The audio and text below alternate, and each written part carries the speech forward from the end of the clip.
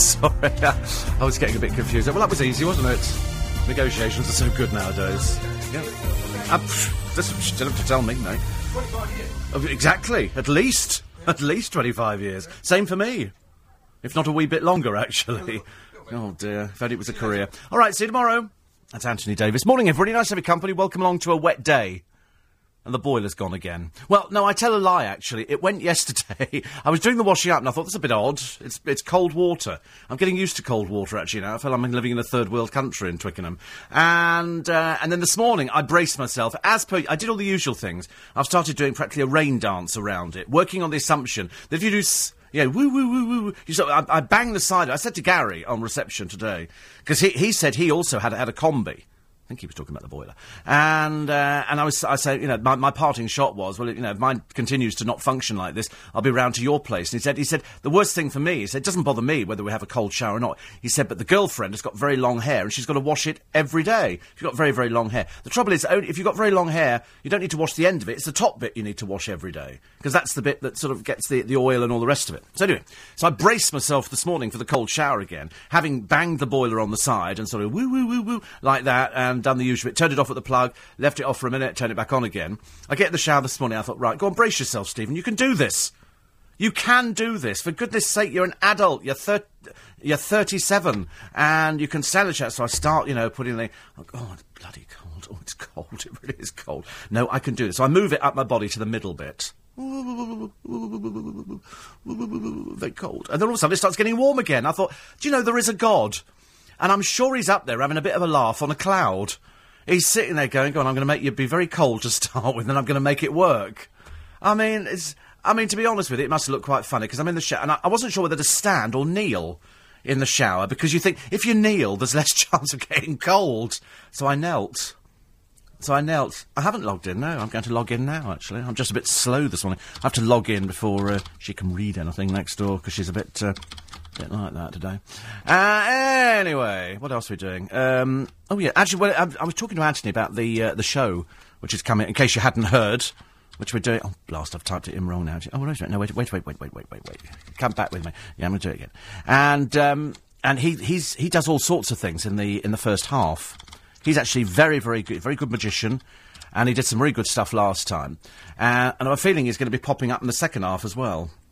In fact, I can tell you he's going to be popping up in the second half, I think, which is quite good. It's sort of, you know, I've got to that age now where I'm a bit of a statesman. You know, a little bit of an elder statesman. I'm a bit like, you know, I was going to say Enoch Powell, nothing like Enoch Powell, but like they Heath, you know, where they sort of they go, ladies and gentlemen, he's still living. Look, here he is. Look, and you come on and you're embalmed. And I thought that could be quite interesting. You come on looking a little bit waxen. But, anyway, we'll wait and see. So it's 1st of August at the Queen's Theatre. Just type in Queen's Theatre Hornchurch on Google, online, and it comes up. Or you can ring directory inquiries, and it'll put it straight. Don't phone here. They haven't got the faintest idea here what's going on. So there's no point in you doing that. You have to do it online. And then you can order them now, but there's only a few left. First show's sold out, and there's a second show at 7 o'clock now. God, dare I be a walking zombie. A little bit later on. But it's always the way, isn't it? We've never done 2 in one day. We've done biggies and we've done mediumsy, but we've never done twosies in one day. So we can do twosies in one day. Second show's 7 o'clock in the evening. It's quite late, isn't it? Very late for Amanda, so she'll probably just turn up for the first one. You think you do both? You're not good first thing in the morning. Yes, John Warrington, I think, will be there. And, he's going to give you a lift. She sort of calls in favours on this kind of thing. John, hello, it's Amanda. Producer of Steve Allen Show. You know, where you work on a Friday at the moment. Anyway, I just wanted to say, is it possible you can give me a lift? Yes. No, I'm still the producer, yes. Still booking you in on a Friday. Yes. You enjoy doing that. Good. OK. And you'll pick me up at what time? And that's how it works. It's always good, isn't it? Anyway, I was pleased when I opened up the curtains this morning. I went, oh, it's raining. Hallelujah. Still a bit warm, though. It's a bit muggy outside. And today's the day the car goes in. I'm quite excited. I love it when the car goes in, because I'm having a new grille fitted at the front. Won't mean anything to non-carpet, but I'm having a matrix grille fitted. Because I quite fancy a matrix grille fitted. Don't ask me why. I just, you know, in the light of my accountant saying, can you spend some money, please? Tighty. And so I'm going to put Yeah, I've spent it on you before. What did I buy the other day? Got you some strawberries and some apples and cologne. That cologne wasn't cheap. That's tax-deductible, the cologne, believe you me. Gift to producer, £300. You know, I put her down for all sorts of outfits I bought her, you know. Every time, you know, I do buy you presents and, you know, she's not cheap. I mean, she's not cheap to keep, let me tell you. I mean, in apples alone, it can run £1 a month, something like that. Quite a lot. I see that poor old Mel B. Actually, there's some very interesting, before I forget, there's some very interesting stories about food that you eat. And one woman who used to drink 20 cans of Coke a day and wondered why she was fat. And that's in the paper today. Plus, well, it's not just, it's too much sugar. What you have to drink is zero Coke. Zero, apparently, it gets a 7 out of 10 rating in the paper. And also some woman who's been eating wholemeal bread, but she's, I think, is it celeriac? Anyway, whatever it is, it makes her really ill. And so it turns out that the bread attacks her. You know, it's like it's sitting on the side and the next minute it's trying to club her over the head and things like that. It's terrible, really. Anyway, Mel B is in the papers today. This is the one that they call Gobby Spice. You know, I remember seeing a documentary on it. I mean, every other word was a swear word. Every other word. And I did go to her house once for a party. I tried to get into the house, but it was all locked up and there was a security man there. So we were just in a tent. Oh, there was a party in the garden. Oh, good God, yeah. The party was in the garden. It was in a big marquee. There was me, Vic Beckham. No, it wasn't Gatecraft. Oh, no, I was there as an invite. Me, Vic Beckham, Dave Beckham, half of EastEnders, Barbara, Scott, Dale, me. I mean, it was a who's who. And me. So I was the only one I didn't know again. And I told you, that was the party I turned up to, and I was driving the Bentley, and I get there, and the security man sort of flags us down at the entrance and goes to the guests. He said, if you'd like to get out here and just go through, and if you can just drive and park round there. Cheeky so-and-so. Cheeky so-and-so. I was wearing the peak cap, though. I mean, I thought it was all right. I looked like sort of a reject from Entertaining Mr. Sloane, which was good. Anyway, Mel B, who is the gobby one. Actually, which reminds me, there's another story in the paper yesterday. Remember I talked about Matt Goss, who apparently, according to his website, they call Matt the Voice. I thought Russell Watson was the Voice. Everybody, have you noticed? I could be Steve the Voice Allen. We can have Anthony the Voice Davis. And so they call Matt Goss Matt the Voice. And if you go onto the website, his website, because I mentioned them the other week. I mentioned him the other week. And Jeff and Jean went over to Vegas, and for some reason, they aren't fans of his, but they decided to book to see the show, which at $40 is not cheap, and he only does a Friday and a Saturday. And you thought the show was in a tacky nightclub. Absolutely, I've looked at it. It's Cleopatra's Barge, which they've renamed Gossy or something, the Gossy Room, and it only holds about 200 people. And what he does is, according to the website, because I only went by reviews of the show, he's supposed to sing old Bros hits, but of course all the Americans going haven't got the faintest idea who he is. So what he has to do, he has to sing old standards. So he does old Sinatra stuff. And he's had a review from Robin Leach. Nice. Robin Leach used to do a programme on the television called Lifestyles of the Rich and Famous, where this overweight Englishman would go round and go, and look at this is Elizabeth Taylor's house. It's really marvellous. He was the most I don't know, there was something about him on the television just made you sort of go, oh dear. Perhaps the Americans go for this kind of Brit presentation. Anyway, he's written a great review for Matt Goss, as indeed you probably thought he would do, because Matt is, you know, he looks good, he moves well, and the voice isn't too bad. But what he's doing, he's not in Caesar's Palace, he's in an offshoot of Caesar's Palace. So when they say he signed a 3-year deal with Caesar's Palace, he signed a 3-year deal with the little nightclub which holds 200 people. And people go there and dance, and he just does a bit of the cabaret there. Anyway, Jeff and Jean liked it, and then they met him after the show. So they said, and he was very gracious over my comments, so I found your comments a little unfair. Well, you should read the website, Jeff, because that's what the websites say about him. And the funny thing is, I had to go and check again last night, just to make sure I was quite accurate. And the website, they're starting a campaign, his fan club. Not only are his fan club starting a campaign to get Matt Goss back to the UK, but they're trying to get him booked in to the Royal Albert Hall. So they've asked all his fans, and at the moment it numbers 1,500, so I'm doing a little bit better, because I got more hits to the hanging basket than he's got, to, can you sign this thing, which is addressed to the Royal Albert Hall, and tell us if you'd definitely be interested in buying a ticket, and how many? So they're trying to work out if they can bring him back to the UK to book him into the Royal Albert Hall. Now, I don't think Matt Goss could fill the Royal Albert Hall in a million years, because the stuff he's doing is Sinatra. And it's the Goss fan, the Bros fans are going to be wanting to hear the hits. And of course, he's not talking to his brother, and Craig's doing very nicely, thank you. It's not going to happen. But then, to add insult to injury, the fans are being asked on the website to donate to keeping the website going. How much money would you like to donate, it says on there. And some people have donated a £5. They're looking for £500 to keep the website going. And they're asking the fans to pay for it. Now, when I checked on the list of all the fans who said they would buy tickets, they're all from the United Kingdom, and there's 1,582 of them, or something like that. And I thought, it's not quite enough to fill the Albert Hall, because this is only a promise of buying a ticket. So I haven't seen the show. And Jeff and Jean, I'm sure as you listened very carefully to the programme, you would know, because I said, these are the reviews that I've read online of it. And, you know, I don't like him. I've seen the drunk Matt Goss, I'm afraid. And believe you me, my producer nearly took out an injunction against him and took him to court for threatening behaviour. You know, that's how bad he was. We had to call the police to have him removed from the premises because he was that drunk and he was that abusive. And you'd seriously thought you were dealing with the mafia when he turned up and started screaming obscenities down the phone like, nobody messes with the Goss boys. I don't know what he was on, poor little soul, but anyway, you know, he's very wisely gone to America and stayed there, and he's at Caesar's Palace, but he's in the small nightclub. And whichever way you call it, Vegas is tacky. I don't think you could ever call Vegas anything but tacky. It's an adult playground, it's glitz and glamour, and all the comments on the website are saying about the girls he has dancing with him. Are they absolutely necessary? The answer is, no, they're not. These are the headlines. A 32-year-old woman has been arrested in connection with a fire at a tower block in Kingston yesterday. BP says it successfully placed a new tighter-fitting cap over the Gulf of Mexico's oil leak. It's hoping it'll stop the flow of crude completely. Peter Mandelson claims Gordon Brown's last days in power were dominated by fear and loathing. In the latest extract from his memoirs, Mandelson says many of the former Prime Minister's most senior colleagues were convinced he couldn't win the election. Let's have a check on the state of the roads for you this morning. It's Jay Louise. Good morning, Steve. Thank you very much. Well, in Manor House, all lanes now open north.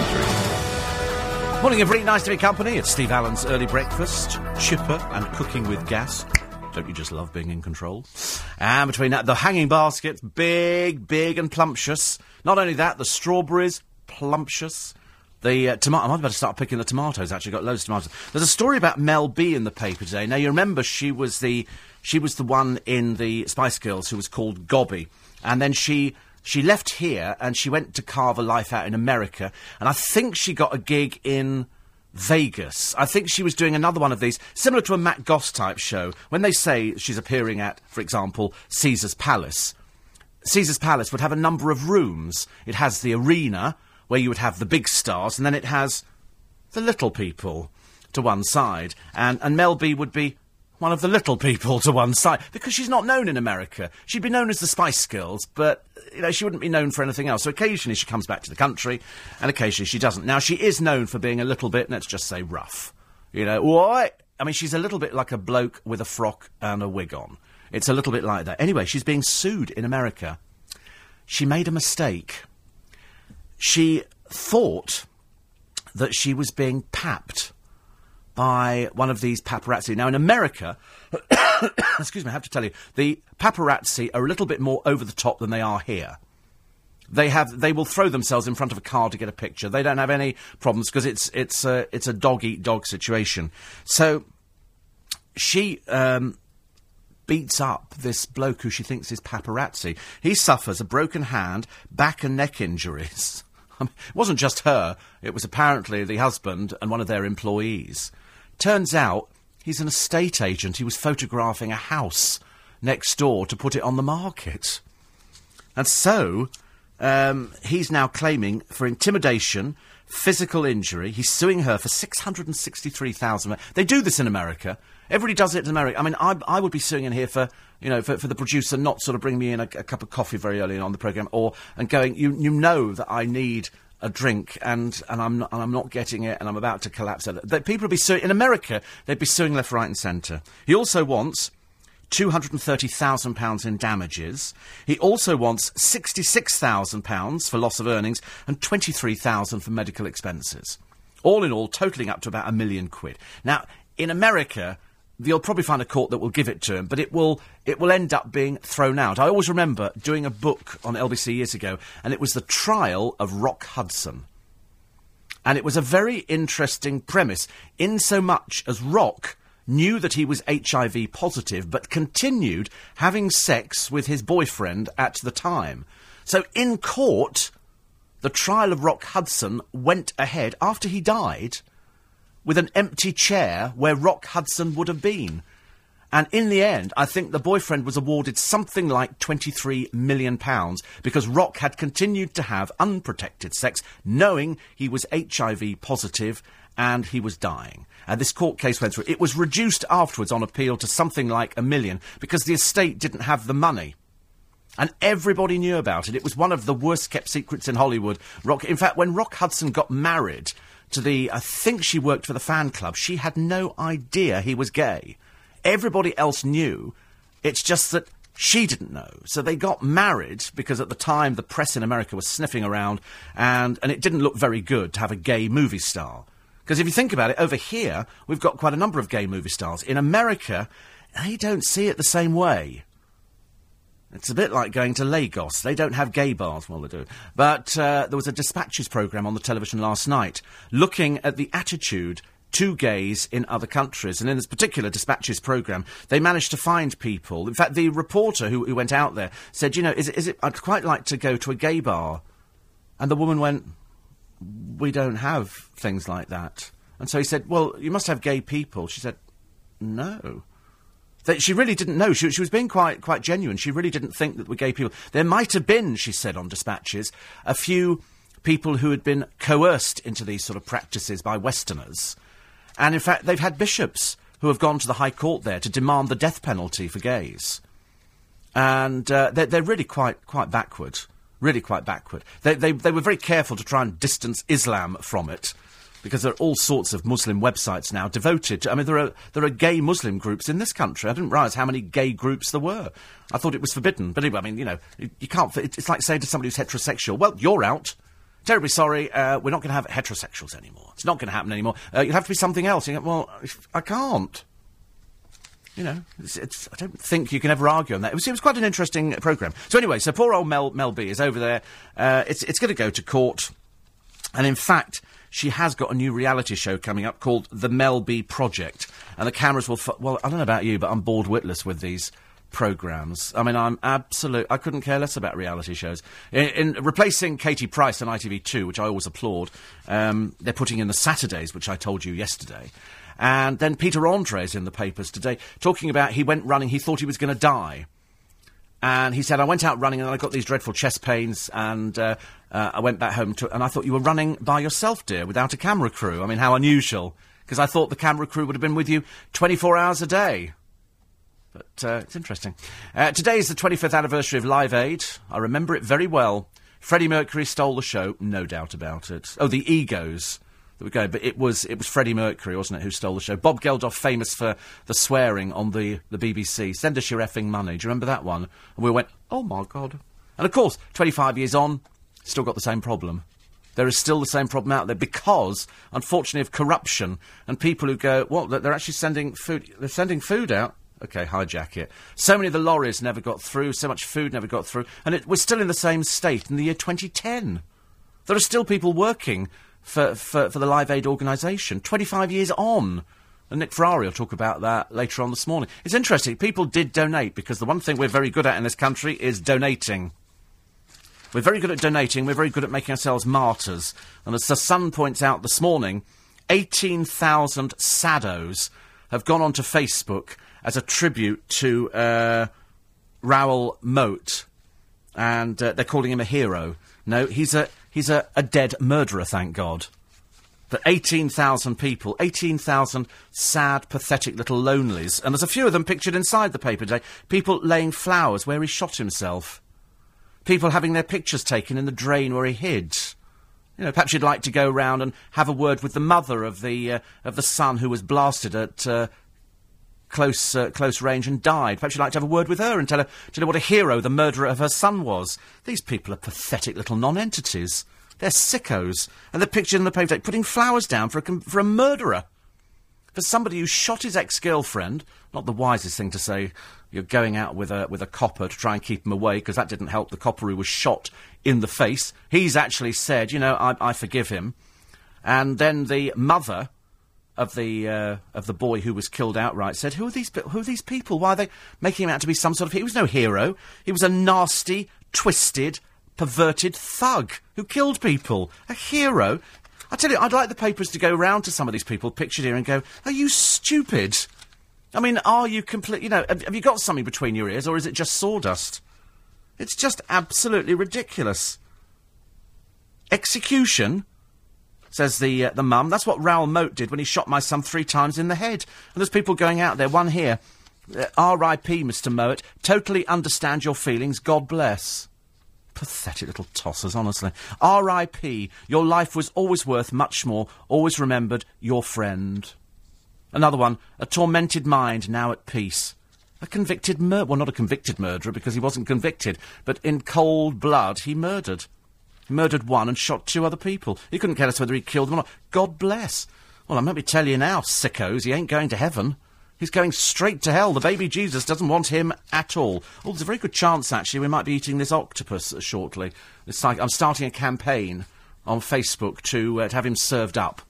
And I've never eaten octopus in my life. I remember once I did go out to a Chinese restaurant in Soho, and we ordered some soup at the beginning. Somebody ordered for me. For some reason, somebody ordered for me. I don't know why. I think, you know, when you go out and you think, go on, I'm going to be adventurous. Order something for me, and it'll be a surprise. You cover your eyes and you go, da-da, oh my God. And it was a soup, and it had little octopus tentacles in it. And I went, as you do, because you're being a bit stupid, what are they? And somebody goes, it's octopus. You go, oh, not in my soup. It was horrid. It was absolutely horrid. And this octopus... yes, wait, there's an octopus in my soup. Don't worry, sir, it won't eat very much. But it will pick out the next team to win the World Cup. You know, and I can't do things like that. You know, if there was a little shrimp in there, I could cope with it, but nothing with a head on. And certainly not part of an octopus. Oh, dear, it was just awful. And it didn't look very big. I mean, it wasn't exactly, 10 foot tall, trying to drag me into the bowl from the seat. But interesting. So, I don't know what's going to happen to him. It'll probably end up somewhere. Ali Ross talks about watching the first episode of Vernon Kay's 5 o'clock show. Vernon Kay, you can understand why he writes those little text messages to that girl, because Vernon Kay's mind is a sewer. Because every day we had a perverted joke. The first one featured a master baker. And we had that on day 2, day 3, day 4... Day 5, and so on and so forth. It began to seem like a rather sick, pathetic little joke from a rather sad, silly little man from Bolton, I'm afraid, who attempted to present a programme. At least with Fern Britton last night, you got the semblance of although she did make a couple of mistakes. Coming up next on This Morning, she said, oh no. She said, I'm so sorry. I'm so sorry. But at least she was funny. At least she was funny, whereas Vernon Kay just comes over as a lanky idiot, I'm afraid. And this programme just got worse and worse and worse. Then he said we waited for that classic moment where he said, and now there are loads of hens that need rescuing and an old cock that needs looking after. This was Vernon Kay, a rather pathetic, stupid little man. And frankly, if we never see you on television again, Vernon, it'll be too soon, love. Why don't you disappear back to Bolton, take your dreary little wife with you, and go and grow vegetables which are funny shapes and send them into an old programme called That's Life. Because your stupid attempt at comedy, I'm afraid, was nothing short of pathetic. But there again, that kind of sums you up, doesn't it? Oh, I must text somebody. Other stories coming up from the papers today. Nick will be talking about we're Holocaust survivors and we're dancing at Auschwitz. Details to come. LBC 97.3. Morning team, 28 minutes to 6. Poor old Sarah Ferguson gets in the papers again today. This time they are claiming she's run up a £51,000 debt at a posh shop. She's got one of those store cards. Well, she can't manage. I mean, this is the most inept woman that you've ever met. Her business dealings and her business acumen are zero. She has no concept of money. The other day we were told in the papers, you have to take it all with a pinch of salt, that she'd fired all her staff. Apparently, this buffoon has 12 people working for her, running at a cost of something What they do, I've got no idea. Well, quite clearly, they're not advising her. Listen, why are you spending money you're not earning? Why are you such a fool with money? We have to make money work. I mean, many of you listening, you work, and you look after your money, and you budget. I mean, years ago, it was different. You'd come home, and if you were a man, and you'd put your pay packet on the table, you'd go, there you go, mother. And the woman at the house would budget. She'd be the one who saved. She'd be the one who would spend the money on the food. And so if you needed anything, you'd go, do we have any money in the kitty, mother? And she'd go, I'll have yes, we've got a bit of money in the kitty. You can afford to have a new ironing board or a part of a shed or whatever it is you want. Sarah Ferguson blindly goes on, a bit like the Queen Mother, I'm afraid, spending when she doesn't earn anything at all.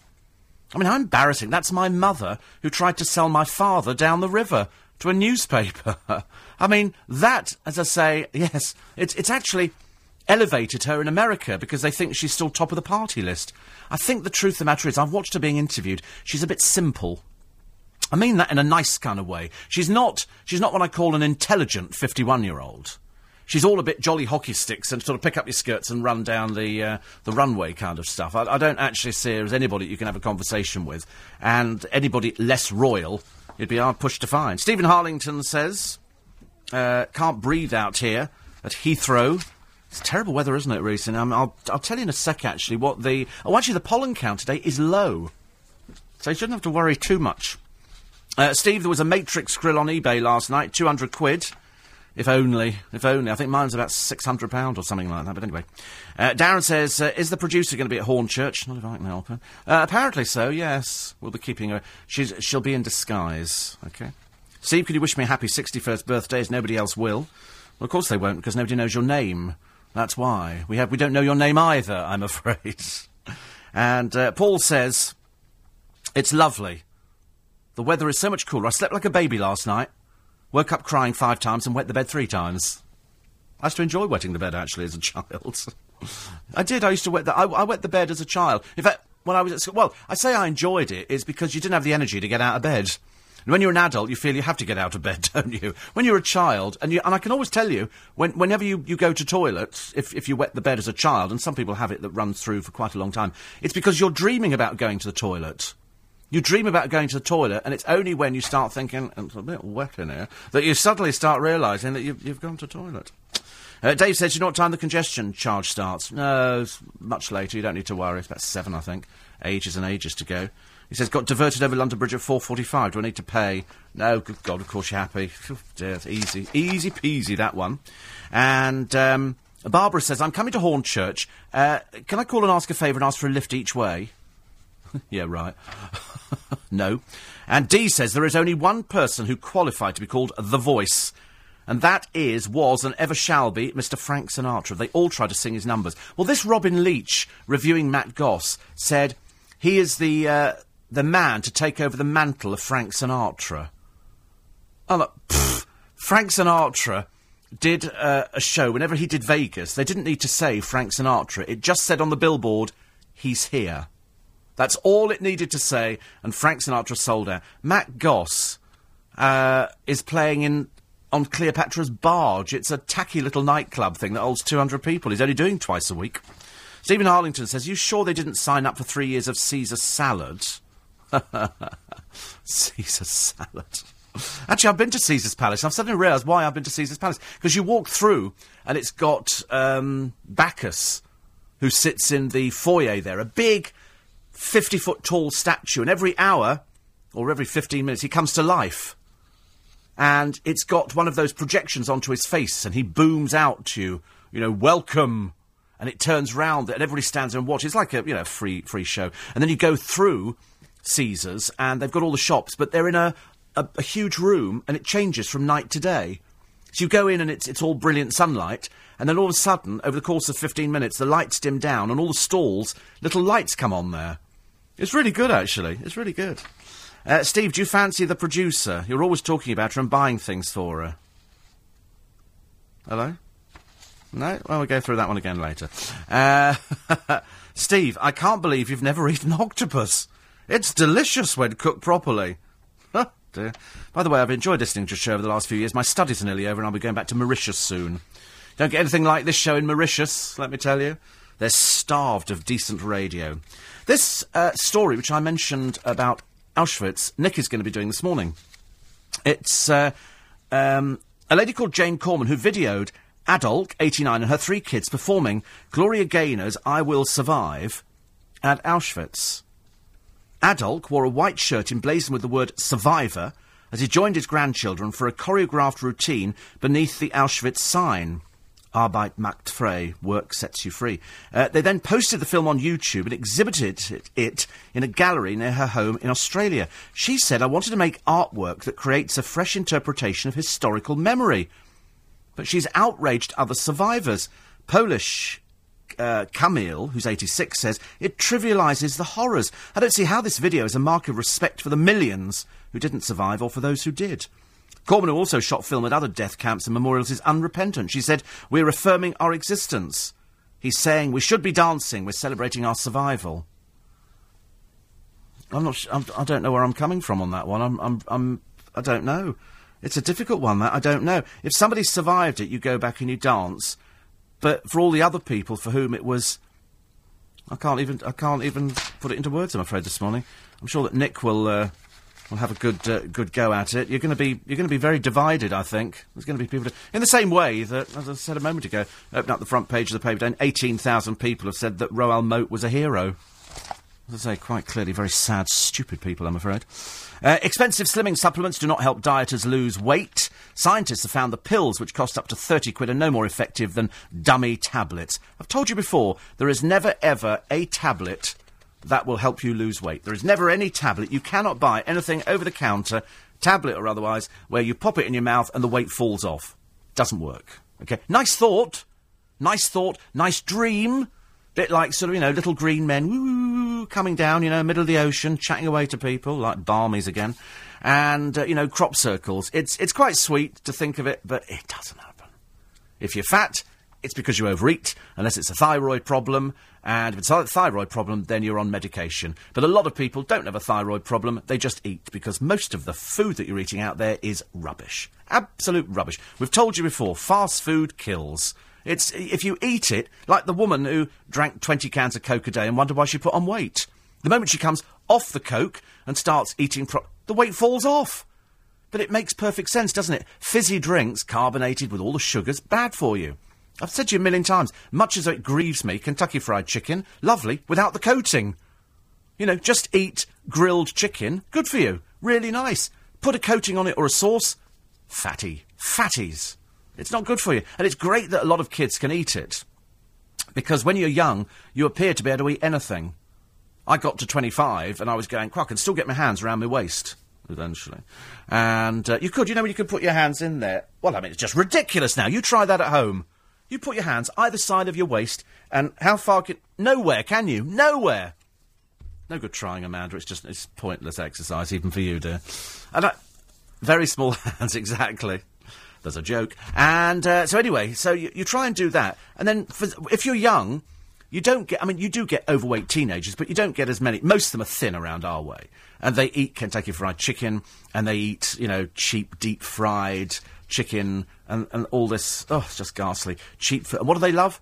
Greggs. What are they eating? Pasties. What is not good for you? Pasties. What else do they sell? Cakes. What do we like eating? Cakes. What's bad for you? Cakes! I never understand why eating half a dozen cream cakes is bad for you. We love cream cakes.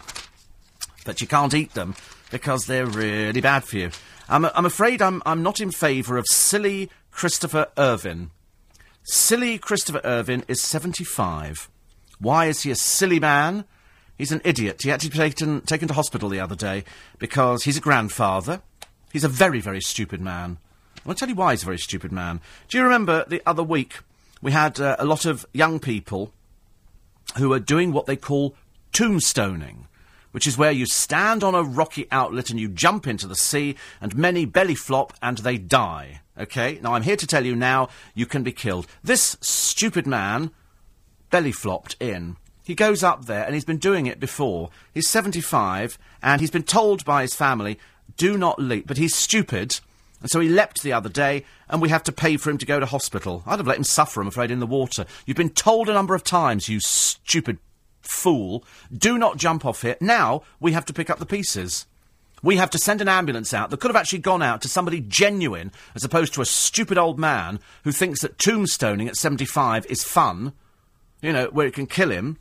I mean, he had to be given oxygen, and then he was taken to hospital by helicopter. The cost of this, astronomical. As far as I'm concerned, charge him.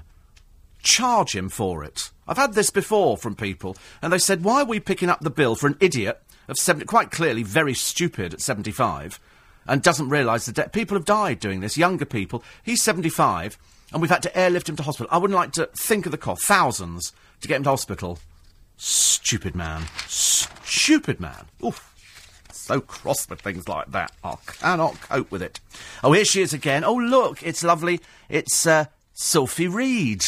Go on, cast your mind back. Who's Sophie Reid? That's right, the Big Brother winner. Glamour model. What do you do, love? Glamour model. Oh, right, who are you going out with? Just about anybody.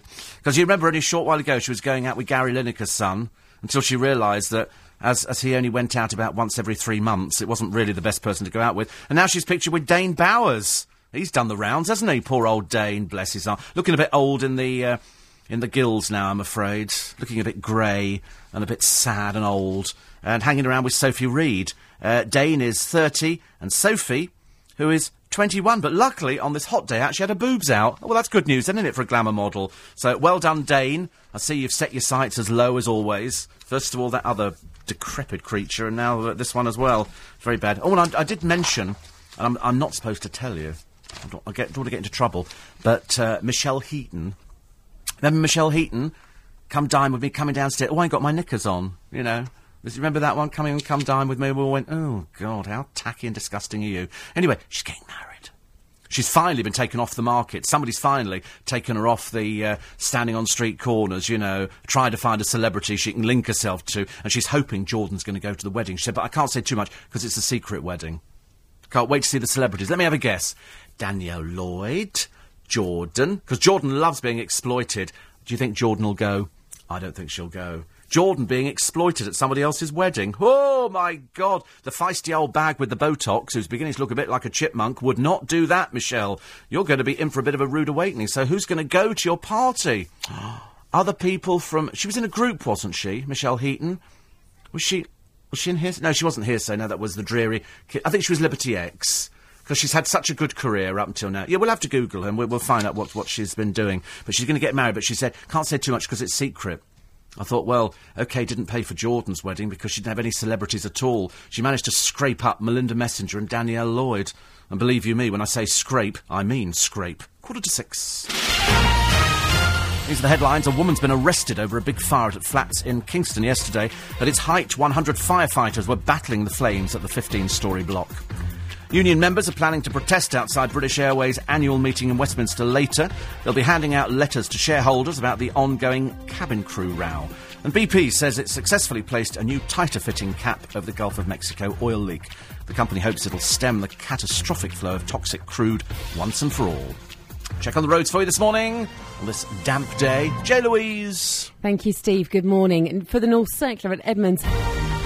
Mary wants to know what's Rich and Judy up to. Well, she's writing, I believe, and he's trying to get himself onto programmes. I don't know why. They've made enough money, but they can't stay away from television. They can as well. I mean, I think she can. I don't think Judy's particularly bothered either way. I think he likes the limelight, and he likes to see himself as a bit young and trendy. He's popped up at LBC, as you know. Noreen says, did you see Mary Queen of Shops, Mary Portas? It was good. Some of the clowns that she goes to, it was a DIY shop selling birthday cards. I quite like it. I think she always gives good advice. She's a bit no-nonsense, isn't she? She's one of those sort of lesbians who's going straight in there, and I'm telling you what to do, and you're going to do it. It always works well. Tickets selling well, she says. Only the back couple of rows left. Out at Hornchurch. Thank you. Have a chat to Darren a little bit later on. He's got some events for you.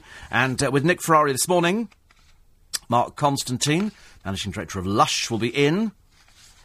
So he'll be taking a look through the papers. The Auschwitz video they'll be talking about. Parliament Square turned into a sewer camp. It's filthy down there. Should we just kick them out? Yes, says Stephen Hammond. No, says Chris Nynham from Stop the War Coalition. Why don't they go and protest in their own back gardens? Why do we have to suffer with it? In London, we put up with any amount of rubbish. And when I say rubbish, these are professional protesters. They don't actually do anything for a living. They just protest about things. You know, and you think, why don't you just go and get a life? I always call them wastes of spaces, I'm afraid. They'll be talking about this fire in the tower block, especially in the light now of a woman who's been arrested in connection with the fire. Plus 25 years since Live Aid. Has it helped or hindered Ethiopia? Well, it hasn't solved the problem. I think it alleviated it for a little while. But I thought we were back where we started. They still need to raise money, because still in parts of... I mean, can you believe that still in parts of the world they don't have running water, apart from Twickenham? They don't have running water. And you have to have a programme like Blue Peter that raises money to go out there and put a well in a village. We're still doing that. We're still doing that. And yet the Ethiopian government and any of these other governments, they're living the high life. I remember during Live Aid where there are thousands of people dying and we're being shown the images. A bit further down the road, people are blissfully unaware of what's going on. They're having parties, drinking. It's a case of, well, why should we bother with it? Let somebody else sort out the problem. And that somebody turned out to be Bob Geldof. I'm sure we saw in Twickenham the other day. I'm totally sure we saw in Twickenham. More on this sick bunch of people who are out taking photographs of where Raoul Moat ended his life. A murdering pervert, as far as I'm concerned. And frankly, I mean, why 18,000 people? I hope that the papers go round to a few of them and say, excuse me, do you not feel sorry for this? You know, why would you think he'd be a hero? He's no hero at all. In fact, if anything, he's the biggest coward under the sun. Ghastly piece of work. Ghastly piece of work. Simon Cowell is said to be furious after two of his closest female friends became embroiled in an ugly public row. This is somebody called Jackie Sinclair and Sunita. I don't know Jackie Sinclair, but she was wearing what looked like a giant poppy on her head at the races. And Sunita, we like Sunita, though. We like Sunita. But we've known Sunita for years, so we always side with people we know. We can't side with people we don't know unless we've met them, and then we go, oh, they're nice. It's like Amanda met somebody the other day, and she was going, oh, they're really nice, they're really nice. I said, oh, do you think so? You know, like I'm interested. And we have to show an interest in what she does. You know, she came in the other day, she said, I've taken up a hobby. I said, what are you doing? She said, I'm painting ceramics. I said, oh, that's nice for you, isn't it? So she's got these little, there's this company that send them to her, and she has to paint them, and then she sends them back. And people go, oh, that's nice, isn't it? What is it? She goes, poodle. And she does, she does all sorts of things. And she's designing menus for Chinese restaurants as well now. So she does a bit of artwork around the edge. She gets it, I think, off some of these QVC channels on the television. And she likes it. She makes her own Christmas cards and everything. She does make her own Christmas cards, because I was lucky to be the proud recipient of one the other year, which was very nice indeed. Even though it had to Auntie Mary, lots of love Amanda, and then that was crossed out, and to Steve. So obviously a functional card. Oh, you need the card back? Oh, OK, right. It's looking a bit bedraggled. Do you know, I must tell you, when I first started at LBC, people used to write in, and we used to get hundreds of letters a week in the days when people wrote before we had the internet and texts and stuff like that. And I used to save all my letters.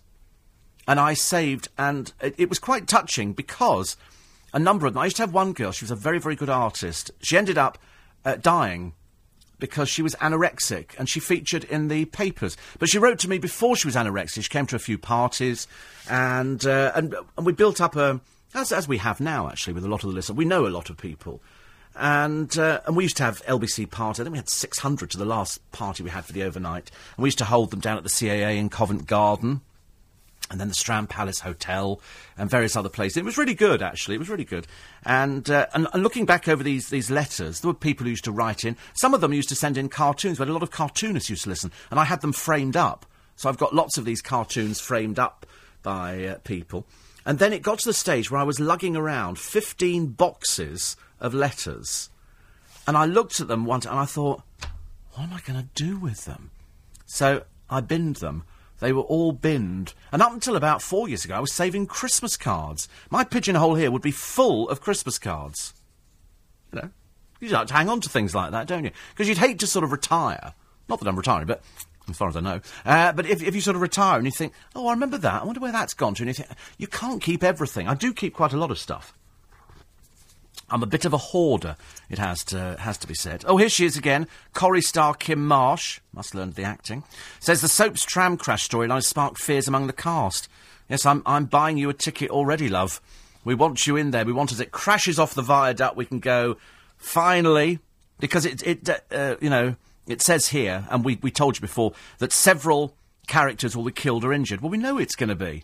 We know it's going to be Bill Tarmy who's going to be injured.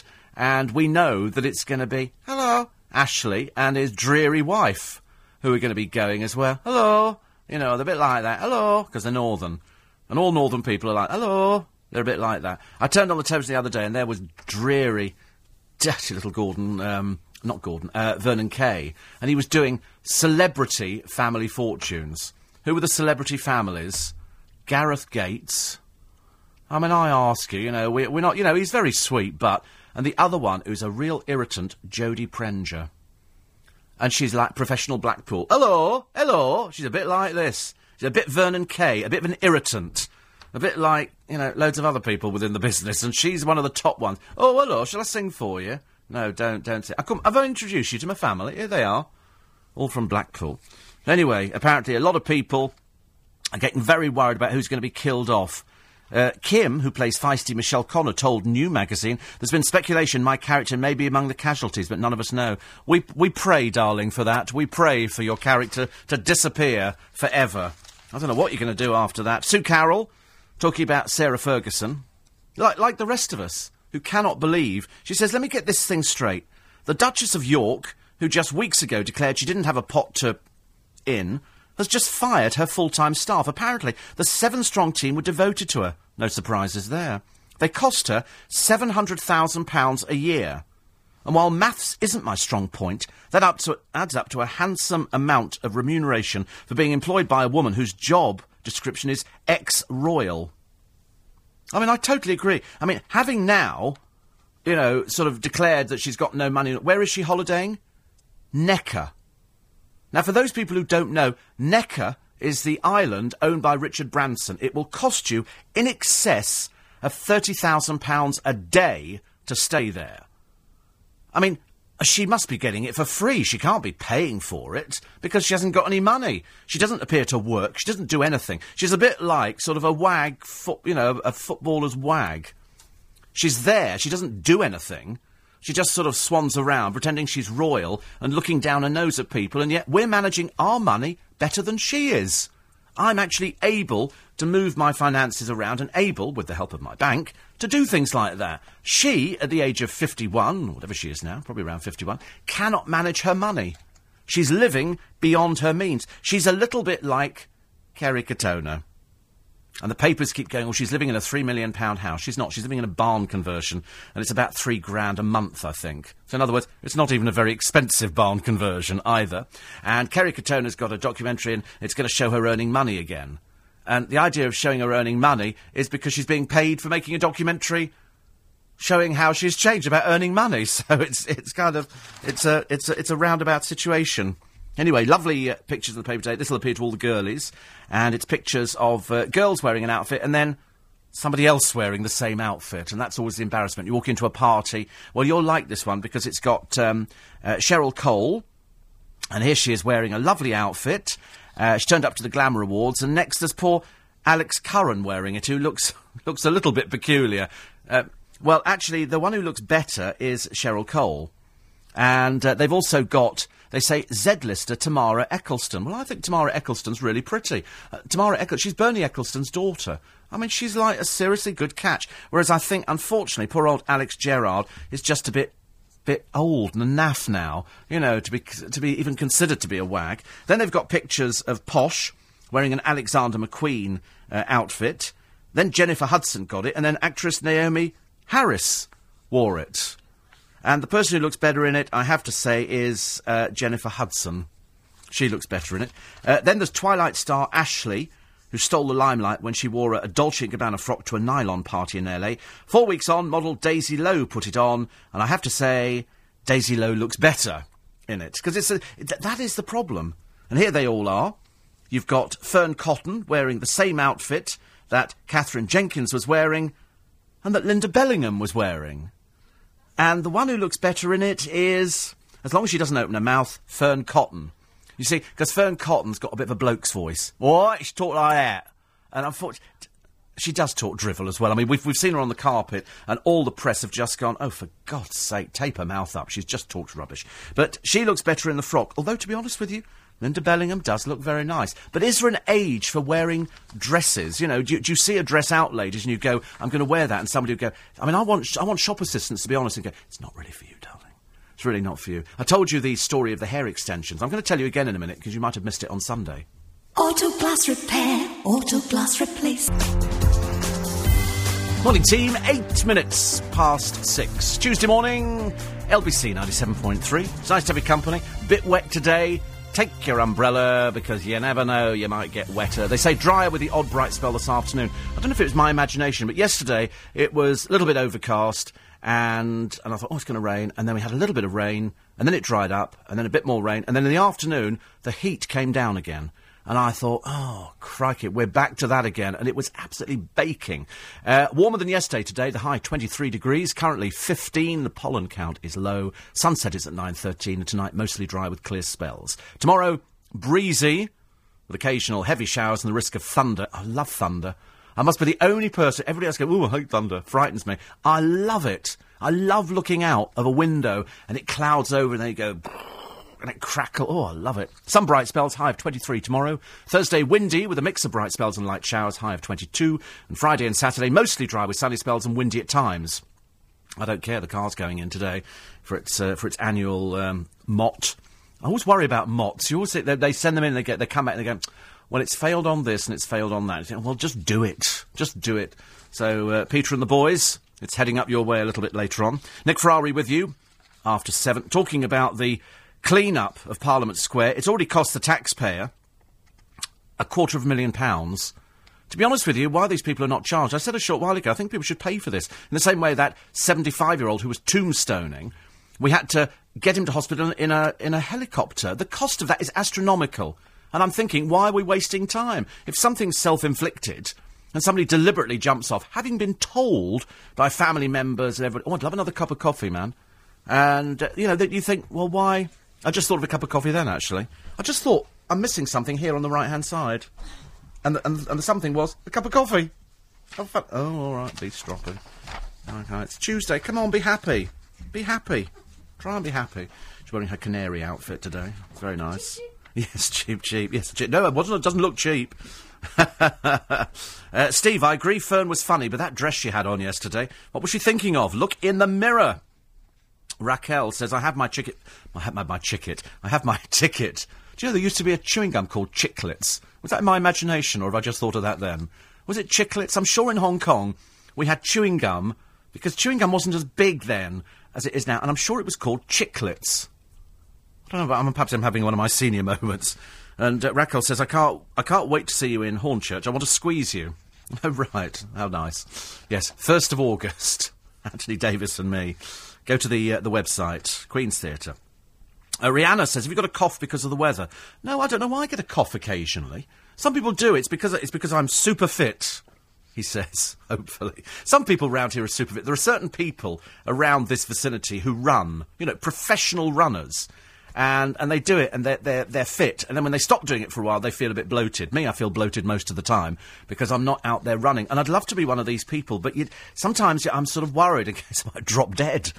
I don't want to get... because you never see happy joggers. They never run with a big smile on their face. Unless they're listening to podcasts from this station. Keith says, slimming tablets do make you lose lots of pounds. Yeah, do you mean pounds money? 84850... Steve, thin around your way. Most of the things I've seen walking through Twickenham are lardies. They don't use Nicoelastic. They use Swish Rail. So, God, you have to be a certain age to remember Swish Rail. Glide, wasn't it, or something like that. Has James Whale given you your Christmas wreath yet? No, he hasn't. I'm still waiting from last year. Although he's pictured at Eamon Holmes' wedding in OK magazine. There's a picture of James Whale looking well the worse for wear. Actually, it always makes me smile. Howard says, I'm in hospital. About to have an operation to remove a cancerous tumour. The hospital doesn't have LBC, so I brought in an old tranny radio. That's an old radio that dresses up in women's clothing, so I can listen to you. You're cheering me up. Before an operation, you see, I went in for my operation about this time of the morning. I tell a lie, I did the programme first, then I went to go and have my operation. And you try and be big and brave. And I tell you why you become big and brave going for an operation, thank you, is because you think they do it every day. You know, on my operation, it was stents. And it was so funny because Peter, who works in Lloyd's Bank, has just had stents put in. He had, we think, a heart attack the other week. And the lovely lady who has a cigarette with him most days said, "Oh, Peter had a heart. He's had 2 stents put in." So, of course, it made me sound really pompous. I went, "I've got 4 in." And she said, "Have you?" And, of course, it's like a stent competition. It's a stent competition. How many stents have you got in? And as I was waiting for the operation, you sit there and you think, they do it every day. They do this every day. This isn't like they're doing an experiment or something. They're doing this every day. So I was fairly confident. Mine just went on a bit longer than I wanted it to. I had 3 hours in surgery because it kind of... Oh, yes, you're awake. Oh, you're awake for the whole thing. You can watch your little heart beating on the television monitors. So if anybody's going in for a stent operation today, there are 3 television screens. Mine were on the left, so you sort of turn your head. I still don't understand this sort of thing about don't wear your pants. I don't understand that bit at all. They give you one of these gowns, but there's no back to it. And there's no do you think it's just me with the no pants thing? And they put your legs in stirrups. I thought, perhaps I'm in the wrong place. Perhaps I'm in childbirth or something. There's what? Oh, look, there's the octopus on the television, look. The octopus is soon going to be served up. But anyway, and so you're lying in there and you're waiting for this operation, and they say, we'll do this in here. And there's people faffing around. They just see you, I'm sure, as another person to have an operation. Whereas I'm thinking... And, of course, mine was made worse by the fact that half of the operating theatre listen to this programme. Because I get no end of people in the NHS who listen. Just as well, I'm always nice about the NHS. Can you imagine if I've been terrible about the NHS? Because some people come back with horrendous stories. I had a very nice experience. I enjoyed the food. I enjoyed everything, actually. I've really had a nice time. I just didn't want to be there. I mean, I enjoy anything like that. I think we had beef stew. It was really nice with a dumpling and a bit of potato. Do you know, when you've had an operation, you're quite hungry. So when you actually come out of the operation, Howard, you'll be hungry. And they probably won't be, if you're having a cancerous tumour removed, then you're just going to go to sleep, you lucky soul. I was awake for mine, watching the whole thing. Oh, watching my little heart pumping, thinking, go on, keep going, you fool. 6:15. These headlines, Sam Pittis. A 32-year-old woman's been arrested in connection with a fire. Thank you, Nick. Don't forget, we're talking to Darren, just after 12:30, just after we've had a chat to Sam, and find out how we did in the horse racing results. I see JLS are going on tour, and they've apparently approached David Blaine, so they can put some magic into the show. Now, my advice is, don't go near David Blaine. He's mad as a box of frogs. And he does street magic. What you need is somebody who does big magic. You know, there are certain people out there, and they do magic for shows. Earth, Wind and Fire, when they played here years ago, they had magic put into their shows, where I think at one point the drummer revolved, and all these sort of strange things that you can do, and people appeared and disappeared. And I quite like that, but I wouldn't ask David Blaine. Do you remember him sitting on... I remember him sitting on GMTV with Eamon Holmes, and Eamon was sort of struggling, and Eamon said, so, tell me about so-and-so. And David Blaine goes, the hand. And we all went, what? He just pointed to it, and so Eamon Holmes went, oh, right, and what is that? Protection. And I thought, you're mad as a barrel. But, of course, what the end result was... And what all magicians need, because there are loads of better magicians than David Blaine. Let me tell you, there are loads, tons. The difference is, but you never ever see them, because they're out there working, and they don't have the weird side. Because to be a magician on television, or to go and sit in a Perspex box, suspended above Tower Bridge or something, you've got to be a bit peculiar. And then he stood on a column, didn't he, in America, or entombed in ice. That went wrong. And there are, I've seen, well, I've known magicians for practically all my life. But when you watch David Blaine, every so often it will throw up. We had one a short while ago called Dynamo, who was like Street Kid, and he was, baseball cap and all this, and he was, again, doing exactly the same tricks that everybody else does. It's just that they're then trying to sell it, and they bring out DVDs. Most of the DVDs wouldn't appeal to any of you at all. It's appealing to magicians, and that's the biggest market at the moment. Ask my friend Duncan. And some very good friends of his, and they produce magic DVDs. Because once you've actually made a DVD, and if you, for example, pay somebody £1,000 to do something, to duplicate the DVD is like 10p every time. It really is. I'm thinking about bringing out a Steve Allen fitness DVD for Christmas. I mean, I haven't quite got there yet, because it means I'm going to have to go out and train with somebody, and I'm not kind of in the right mood. Yeah, so the producers offered to come and train me, but frankly, I mean, we know she just wants to see me in shorts. Okay, that's all it comes down to. Bit difficult. And she could cycle next to me with a megaphone. You know, come on, Steve, pick those legs up. But I don't think you get fit on a bicycle. I think you end up, well, yeah, I don't think... Yeah, but I think that all you get on... Oh, right, I'll be running, you'll be pedalling. Oh, OK. Right. And she would be telling me, you know, pick your feet up. Because I've seen people who cycle, and I think you just end up with very strong legs. I don't think you ever... I saw a thing on the television this morning, and it's another thing for reducing tummy fat. And it's another crackpot American scheme. And it's exactly the same, because you can do the same. You do turn, and do that. That gives you the same effect. Only this one is like on a... ball bearings, and you put your knees on it and swivel round. I mean, to be honest, it's another piece of stupid equipment you don't ever want. Because we've all got things that we've bought over the years to get us fit. They come on the television, they go, OK, skipping rope. Oh, look, skipping rope. You know, here's a step master. Well, if you live in a house, just walk up the first step, then down. That's exactly the same effect. Or failing that, buy a couple of bricks, you know, and walk up. Or if you've got a garden, up a step, down a step. That's stepping. There's no different. The latest thing they're all doing is spinning. Our weatherman, Chris Lowry, goes spinning. My greengrocer, Paul Cooper, goes spinning. I don't know what it is. it's on a bike, is it? Oh, right. See, I thought spinning was where you lay on your back and spun around. It's not, it's on a bike. Oh, that explains it then. It's an exercise bike, and the teacher leads the class, and then you pedal, and then slow, and then... Oh, right. Why do they call it spinning, though? What's the point of calling it spinning? Oh, right. See, the other one, which my friend Bridget is into, is Zumba. Have you seen Zumba? Basically dancing.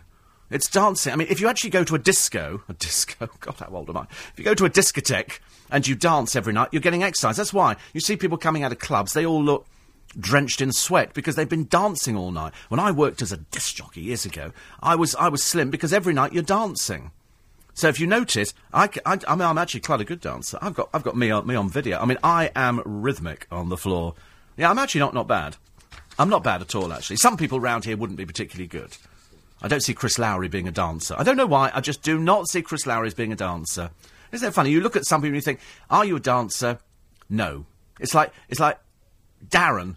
It wouldn't be a dancer. Darren would not be a dancer. Certain people just don't do dance. But I sort of grew up doing it. But I've seen Zumba, and Anthony Davis, not a dancer. No. Jenny Barnett, I think she would throw herself around the floor with abandon. I think James Whale would sit at the side. No, she wouldn't be in time, but she would be enthusiastic doing it. James Whale would be like your embarrassing uncle from Newcastle. He'd be like, like bit like that, a little bit robotic. Nick Ferrari would have a go. Nick Ferrari would actually have a go. You've seen him dancing on the telly. Really? Oh, he danced with Julie Peasgood. Oh, right. Oh, OK. And who else here would... who else? Nick Majerison. He definitely wouldn't dance. Nick Majerison would be a headbanger. He'd be going to one of those things and shaking his head upwards and forwards. Dun, dun, dun, dun, dun, dun, dun. Nick Conrad would probably be a little bit Zumba. Dun, dun, dun, dun. He's a bit Snake Hips, yeah. He'd be very good. Ken Livingstone? Not really, no. I don't really see Ken Livingstone. James Max, not a cat in Hades chance, I'm afraid. So all in all, actually, we're not too bad here, but the one who would be enthusiastic, Jenny Barnett, she'd be chatting all the way through. So, anyway, Steve, so I talked about this on the show the other day. Give me a hug. I must tell you, first of all, 2 free shows. The Mary Ward Centre Players are presenting The Good Old Days. It's a cornucopia of music hall comedy this coming Saturday, which is the 17th of July. I think it could be Saturday and Sunday. It's got Saturday on this one from Bob. At the London Welsh Centre, which is in Gray's Inn Road. If you've been there before, it's well known. 3pm and 7pm. Oh, they're both on Saturday. 3pm, so entrance is absolutely free for either show. So there you go, a cornucopia of music hall comedy this coming Saturday, the 17th of July at the London Welsh Centre, which is in Gray's Inn Road. Which is good news, isn't it? So enjoy that if you like singing the songs. Gordon says, we celebrated Sandra's official birthday on Sunday, and David, Sam and all the staff at Templeton House did us proud with wonderful service and catering. Many of them listen, so could you kindly say another big thank you? So David, Sam and all the staff at Templeton House. Actually, yesterday, Jack Seaton went out to celebrate his birthday. A good time was probably had by all, I should imagine. Strangely enough, Templeton is close to the Priory, and that's my stomach going, incidentally, in case you just wondered what that was. That was my tummy. And it's thought it was an aeroplane. Thank you. Sandra's proper birthday today, so wish her a very happy birthday from all of us. And Gordon loves you very much indeed. He says, yes, it's hot, hot, hot and sunny as usual. Because in Tooting, it's always hot and sunny. It doesn't matter whether it's the middle of winter. It's hot. Actually, talking the middle of winter, I watched an Alan Titchmarsh programme the other day. I think it's called Seasons. And, you know, it's really nice. It shows you this country going through the seasons. Spring, summer, autumn, winter. And my favourite being winter, of course. But it's just really nice. I like Alan as a presenter. Sometimes, you know, people don't work very well on all the programmes that they do. But this one is quite nice. I like anything that shows the history of this country. But the seasons, definitely. Love it to pieces. Still into coconut water, says P? Absolutely. I think we started a revolution. Chiclets were not your imagination. They used to be sold in America as well. Oh, I wasn't going mad. I thought I was going a bit balmy, actually, on these things. You remember sometimes. And Dee says, chiclets are still available, but in America, lots of flavours. Well, you see, I can't remember a flavour with chiclets. I just remember it was square chewing gum, and it came in a flat packet. That's all I remember. So, not a senior moment, says Mike in Twickenham. He says, widely available in Middle East and Asia. Good luck with the MOT. Well, I don't think it needs luck, actually. Don't think it needs luck. One here says, I love your programme, get up early especially to listen. Yes, you remembered correctly. Chiclets, you were right. It was like a squarish tablet, fruit-flavoured sweet chewing gum. Was it sweet? You see, I don't remember it. Did some of them come... Oh, now you've asked me, I can't now remember the flavours. It came in flavours, did it? Oh, dear.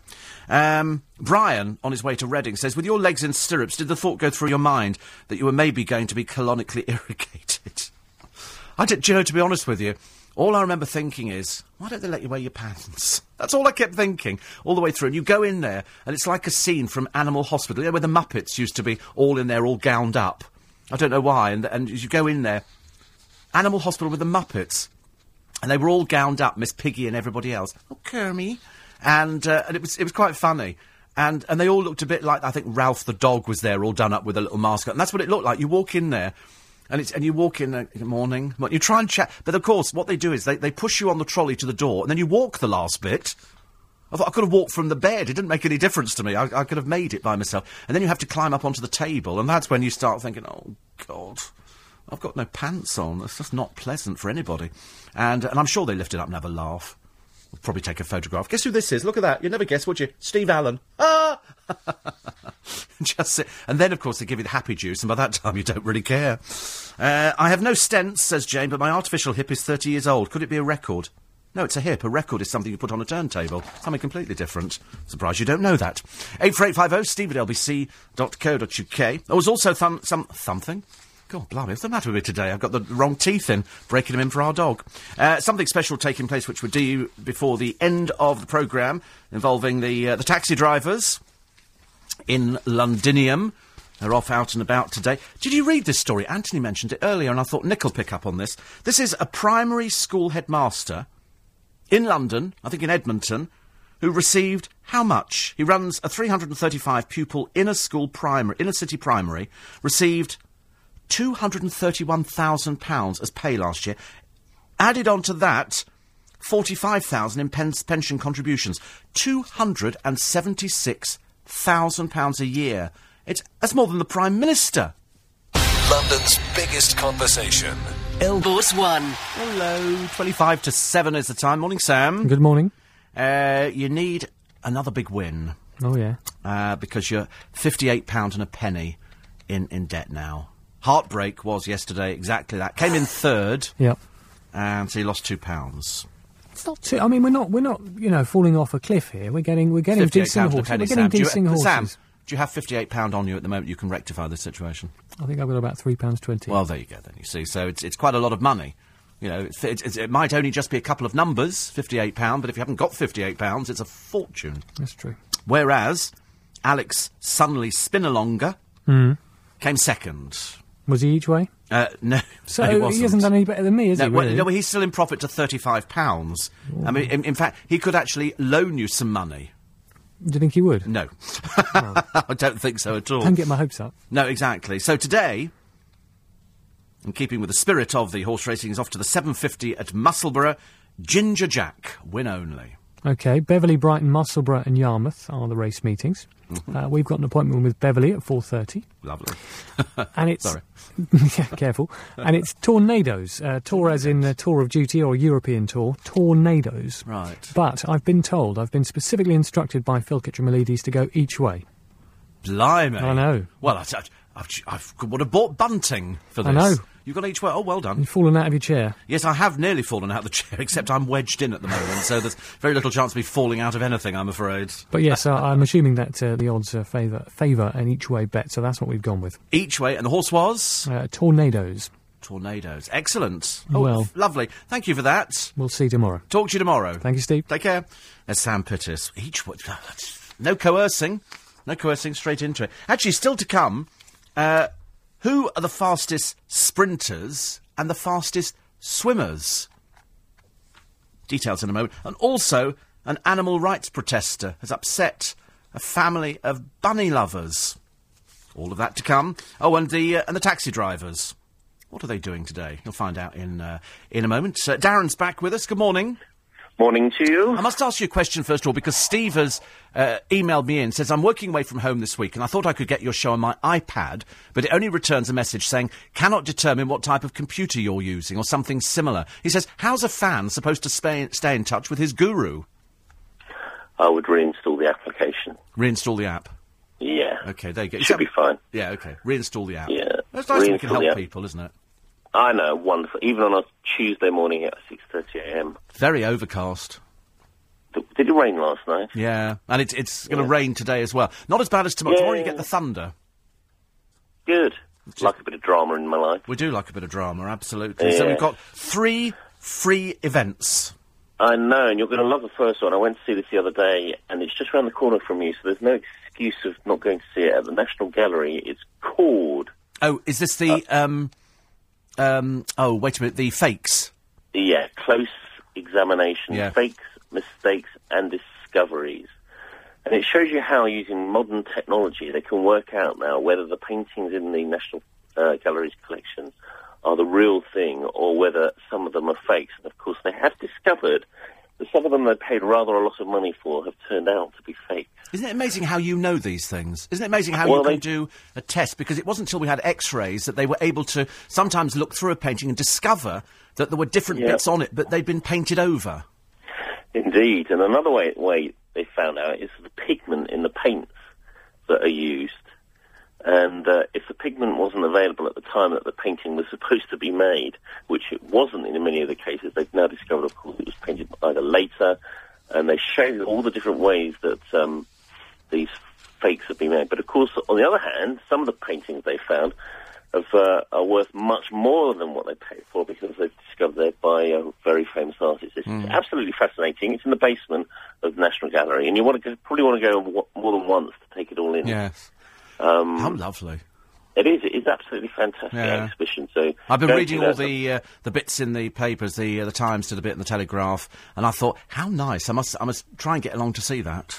Yeah, it is. It's worth going to see and work out whether you can do any fakes. Well, we went to see the fakes at the V&A, didn't we? Where they had the family who were doing the fakes in the garden shed. They had a son who could fake anything, and they discovered that it wasn't so much doing the fake; it was the provenance that came with it. Yeah, absolutely. Although this one, the difference between this one and the one at the National Gallery, they go into much more detail at the National Gallery, and they show you all the X-rays and bits of wood that the pictures have been made on, and found, obviously when they X-ray things, they can see what's underneath the painting. Yes, yes. And they did a thing a short while ago where I think they had what they thought was by a student of Caravaggio.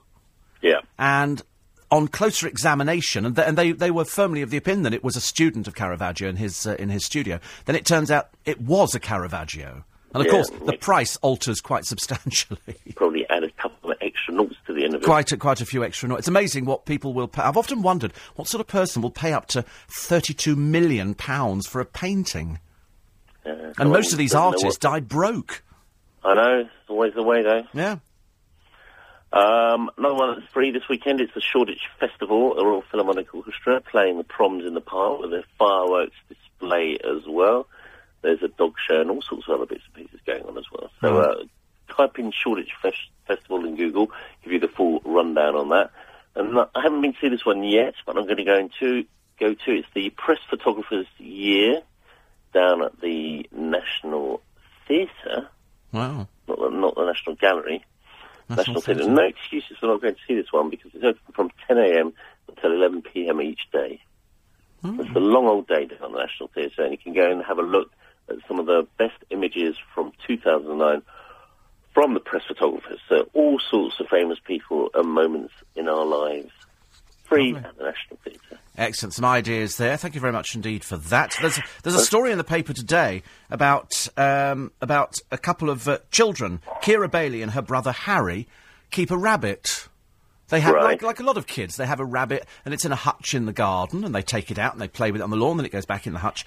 Anyway, an animal rights protester has stolen it. And what they've done is they took it, and they left a note on top of the hutch saying, "This is animal cruelty, rabbits should not be left in hutches." Well, of course, as you know, a rabbit out in the wild... You know, a rabbit that's been domesticated is going to survive about 5 seconds because, A, it doesn't know what to eat, and secondly, it's going to be prey for every sort of animal from stoats to eagles. And it's theft. Well, it's true. Even the RSPCA have said it would be highly irresponsible for somebody to release a pet rabbit into the wild. I mean, it's just absolutely appalling, and these poor children are now devastated. As you say, I'm more worried about the fact that somebody's actually gone into their garden, and it's theft. Stolen somebody's pet rabbit. Oh, there's nothing really you can say to that, apart from, oh dear, very sad. Just sad. Talk to you on Sunday, but you're with Petrie on Friday. Can't wait. Excellent. Thank you very much indeed. There's Darren. You can check out the Gadget Gurus page on the LBC website, lbc.co.uk. Incidentally, there are all the photographs of that fire in Kingston. When I heard it on the news yesterday, I thought they meant Kingston, Jamaica. And I was seriously thinking... I was looking at these flats thinking that an half looked familiar... I thought Kingston, Jamaica's got the same flats that we've got. I thought Kingston, Jamaica. I never thought that it was Kingston down the road from me. I wonder what all the kerfuffle was, and fire engines whizzing backwards and forwards and everything. Anyway, it now turns out that a woman of 32 has been arrested in connection with the fire. I mean, it looked devastating. If you want to see the pictures, go to the LBC website, lbc.co.uk. Actually, there's loads of stuff on the LBC website. Keep you occupied all day and longer. All the pictures of my baskets, my contributors... And a day in the life, as they say. But they were talking in the paper yesterday about the swiftest sprinters in the world. And they've come up with a theory. This was in Metro yesterday. In the record books, the swiftest sprinters tend to be black. And the fastest swimmers tend to be white. And nobody could work out until now. And it all comes down to the centre of gravity. OK? Scientists have worked out that white people from European and Asia tend to have longer torsos, so the centre of gravity is lower, making them better swimmers. The reverse is true of black people, and so it makes them better runners. And if you think about it, I mean, all the best runners, you know, we have a few white, but they're mainly black. They're mainly black because they've got different torsos, and when it comes to swimming, you don't see that many black swimmers, because they're all too busy running. Whereas I would love... The one thing, if I could wave a magic wand... First of all, I want to speak, and I've tried to get... She won't teach me. I want to speak fluent Cantonese. And the other thing I'd love to do, because I've got a fear of it, is dive. I would love to be able to climb up a diving board and dive off the... But frankly, I get sweaty palms even thinking and looking at it on the television. And I'd think, oh, that's lovely. Oh, my God. I would get to the top, and I would be scared. I get scared leaning over a parapet. There was a picture in the paper the other week of a lovely flat that's on sale. It might be Bangkok. And it's got an infinity swimming pool at the top of this office block, but it's block of flats now. And at the edge, there is no edge. The pool just... It's there. And I thought, I'd be frightened out of my life. What fears have you overcome? I couldn't do this. I'd be terrified to go near the edge. I have a dread fear of being on the edge of any building, sitting there and look... There's nothing underneath you to stop you dropping out. I told you, when Dale and I went to Copenhagen... Wonderful, wonderful Copenhagen. We went there some years ago, and the hotel windows, you could open fully. And there was nothing to stop you drop it. Well, it frightened the life out of me. You see, in Japan, the producer's family had that in Japan. Oh, friend, was it? Oh, right. Chinese. And you could open the windows, and I'm thinking, this is too dangerous. 50... Well, we were about 18 floors up, and I looked out and thought, it's vertical. It's absolutely terrible. What fears have you overcome? Do send me your text, 84850, steve@lbc.co.uk. With the headline, Sam Pittis. A 32-year-old woman's been arrested in connection with a fire at a tower block in Kingston. Scotty in the White City said we had 2 magicians going from table to table at my wedding, and the response was amazing. I know, they don't come in cheap. If you're going to book a magician for a wedding or something like that, if they're a good close-up magician, they don't come cheap. You know, I remember years ago I bought one for my brother's ex-girlfriend's son's 21st, very confusing, birthday. I mean, you try and get this one, you head round that. And I think I paid $150.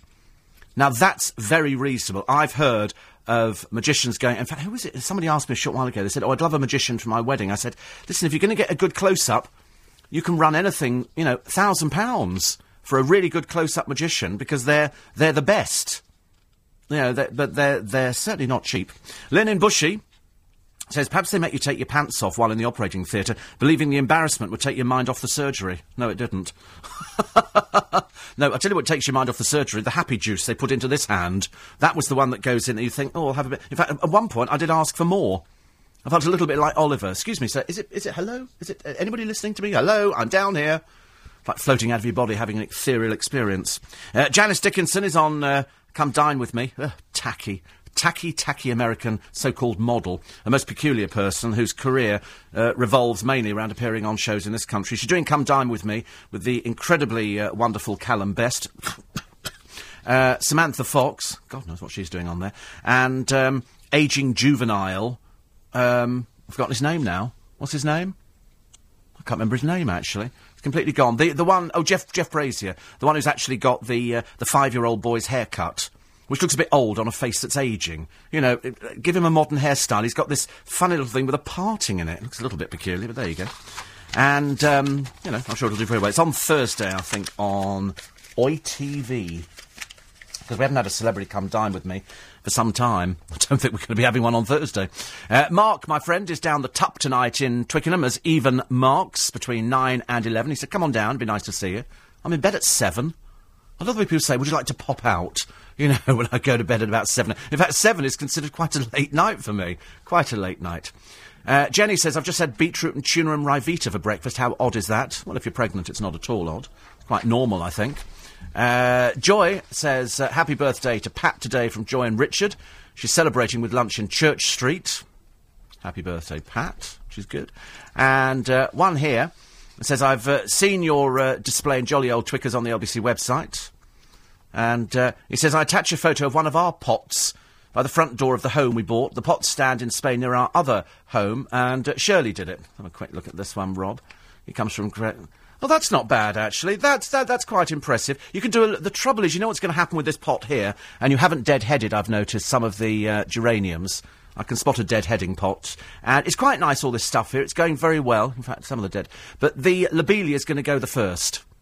And once the lobelia goes, you need to put something else in. I do have lobelia in some of my hanging baskets. You've been to the LBC website. And I've got some lobelia in some of my... In fact, I'm looking at today, because today... We've got the man coming round to start stripping the patio of all the pots before we have the patio re-dug up and relaid. Belated birthday request to Spencer and Shepherd's Bush from Fiona. And I would say letting any domesticated animal run free is far more cruel. I agree. And Tanya says, my fear is the same as yours. I feel your pain. We stayed in a 5-star hotel a number of years ago, got upgraded to the presidential suite, which had a massive balcony, but massive gaps where the girls could have fallen through. I couldn't bring myself to... I know. My Paul Savoury used to have a flat down at Victoria, and out of his sitting room was a glass veranda. And I stood... Well, I couldn't stand on it. I felt ill. He had I mean, luckily, he's actually sort of... He's moved from there now, and I looked at... And I said, I'm not standing on that. And it was just a piece of glass sticking out from the wall with a... Oh, it was terrible. Absolutely terrible. I would love to come to your show, Steve, but I have a fear... Maybe of taking the mic out of me because I'm a large lady. Well, we'd never get you in the seat for a start. You'd have to have 2 seats. But that's good. I don't mind 2 seats. No, we have all sorts of people. Let's face it, there'll be people on the stage probably bigger than you, so I wouldn't worry about things like that. Heavens above. 84850, steve@lbc.co.uk. Oh, I've just pushed the wrong blooming button there, actually. I don't know what I've done with that. So that's good, actually. So people standing on balconies is a bit of a fear. Now, I know that the London taxi drivers are out again, the London Taxi Drivers Fund for the Underprivileged Children, and they're taking a number of disadvantaged children today to their legendary outing to Southend. 300 special needs and disadvantaged children. So they're decorating the taxis, even as I speak, in Victoria Park. And Raymond, morning Raymond, says you can just give them a bit of a shout. If you see them, they're going to go down. They have balloons on all the taxis. They always do it every year. They raise a lot of money. And he says, thank you for the support you give us. My wife, Maureen, loves you. Yeah, well, how much does she love me? You know. I mean, put it this way, while you're away, she's at home. Anyway, don't want to worry you in any way, Raymond. So listen, have a good day out, guys. They go down to Southend. They give them a good day out. And all the cabs are decorated with balloons. There'll be a big convoy of them. So 300. You can work out how many cabs there's going to be if there's 300 kids going down to Southend. So have a good day out. The kids come back exhausted. I hope the weather is kind to you today. You don't want it too hot. In fact, actually, today could be the best thing. If you get the opportunity, is it the Peter Pan playground? That's where I went down there. This is the one where my goddaughter, who's now 15, I mean, it's quite ridiculous. It was only yesterday she was crawling on her hands and knees. That's when she was 13. And we went to this roller coaster ride, and oh my goodness, don't do it, Raymond. You get to a certain age and you can't do it. But there's all sorts of things. They can sit on the seafront. They can have chips, ice cream, and do anything they like. Anything they like. So good luck to everybody down there.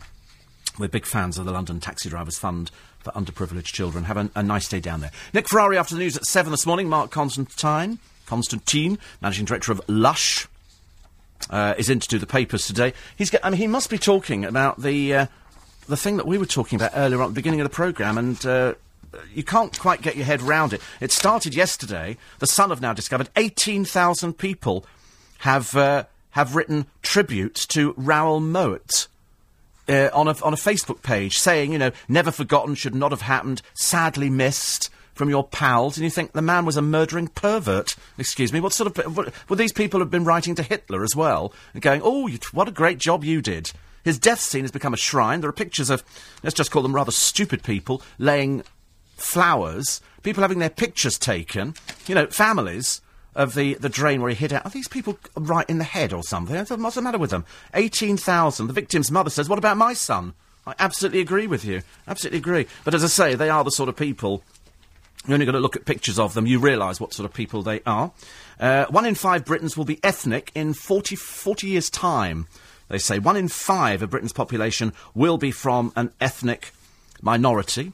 One for the ladies in Express today. Yes, there is life after the menopause.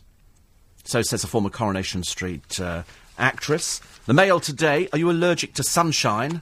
I am. I hate it. I absolutely hate the sunshine. The primary head on £276,000 a year. It's an absolute disgrace. I've never heard of money like that. I mean, it's above. That's more than radio presenters. It's ludicrous. 276,523. That's 70,000 more than the head of Eton College. 70,000 more than the head. They'll be talking about that today. And do you remember the £2 million home that the asylum scrounger, according to the Daily Star, has got? Well, they've all been down there, and apparently ministers have said, no, we're going to change the rule. This is just ludicrous to have people who don't work in a £2 million house. Shouldn't imagine the people who own the house are complaining too much, because they get the money. Do check out the LBC website. Good luck to the taxi drivers off to Southend today. I'll pray for a bit of sunshine for when you get down there, and ice creams and chips and sausages and burgers and things like that. I wish you a pleasant day as well. I'm back with you tomorrow morning at 5. Nick Ferrari and his guests, and you on the phone with you after the news at 7. Before all of that, it's the business update with Sam Pittis. Thank you, Steve. The FTSE will open after closing up 34 points at 51.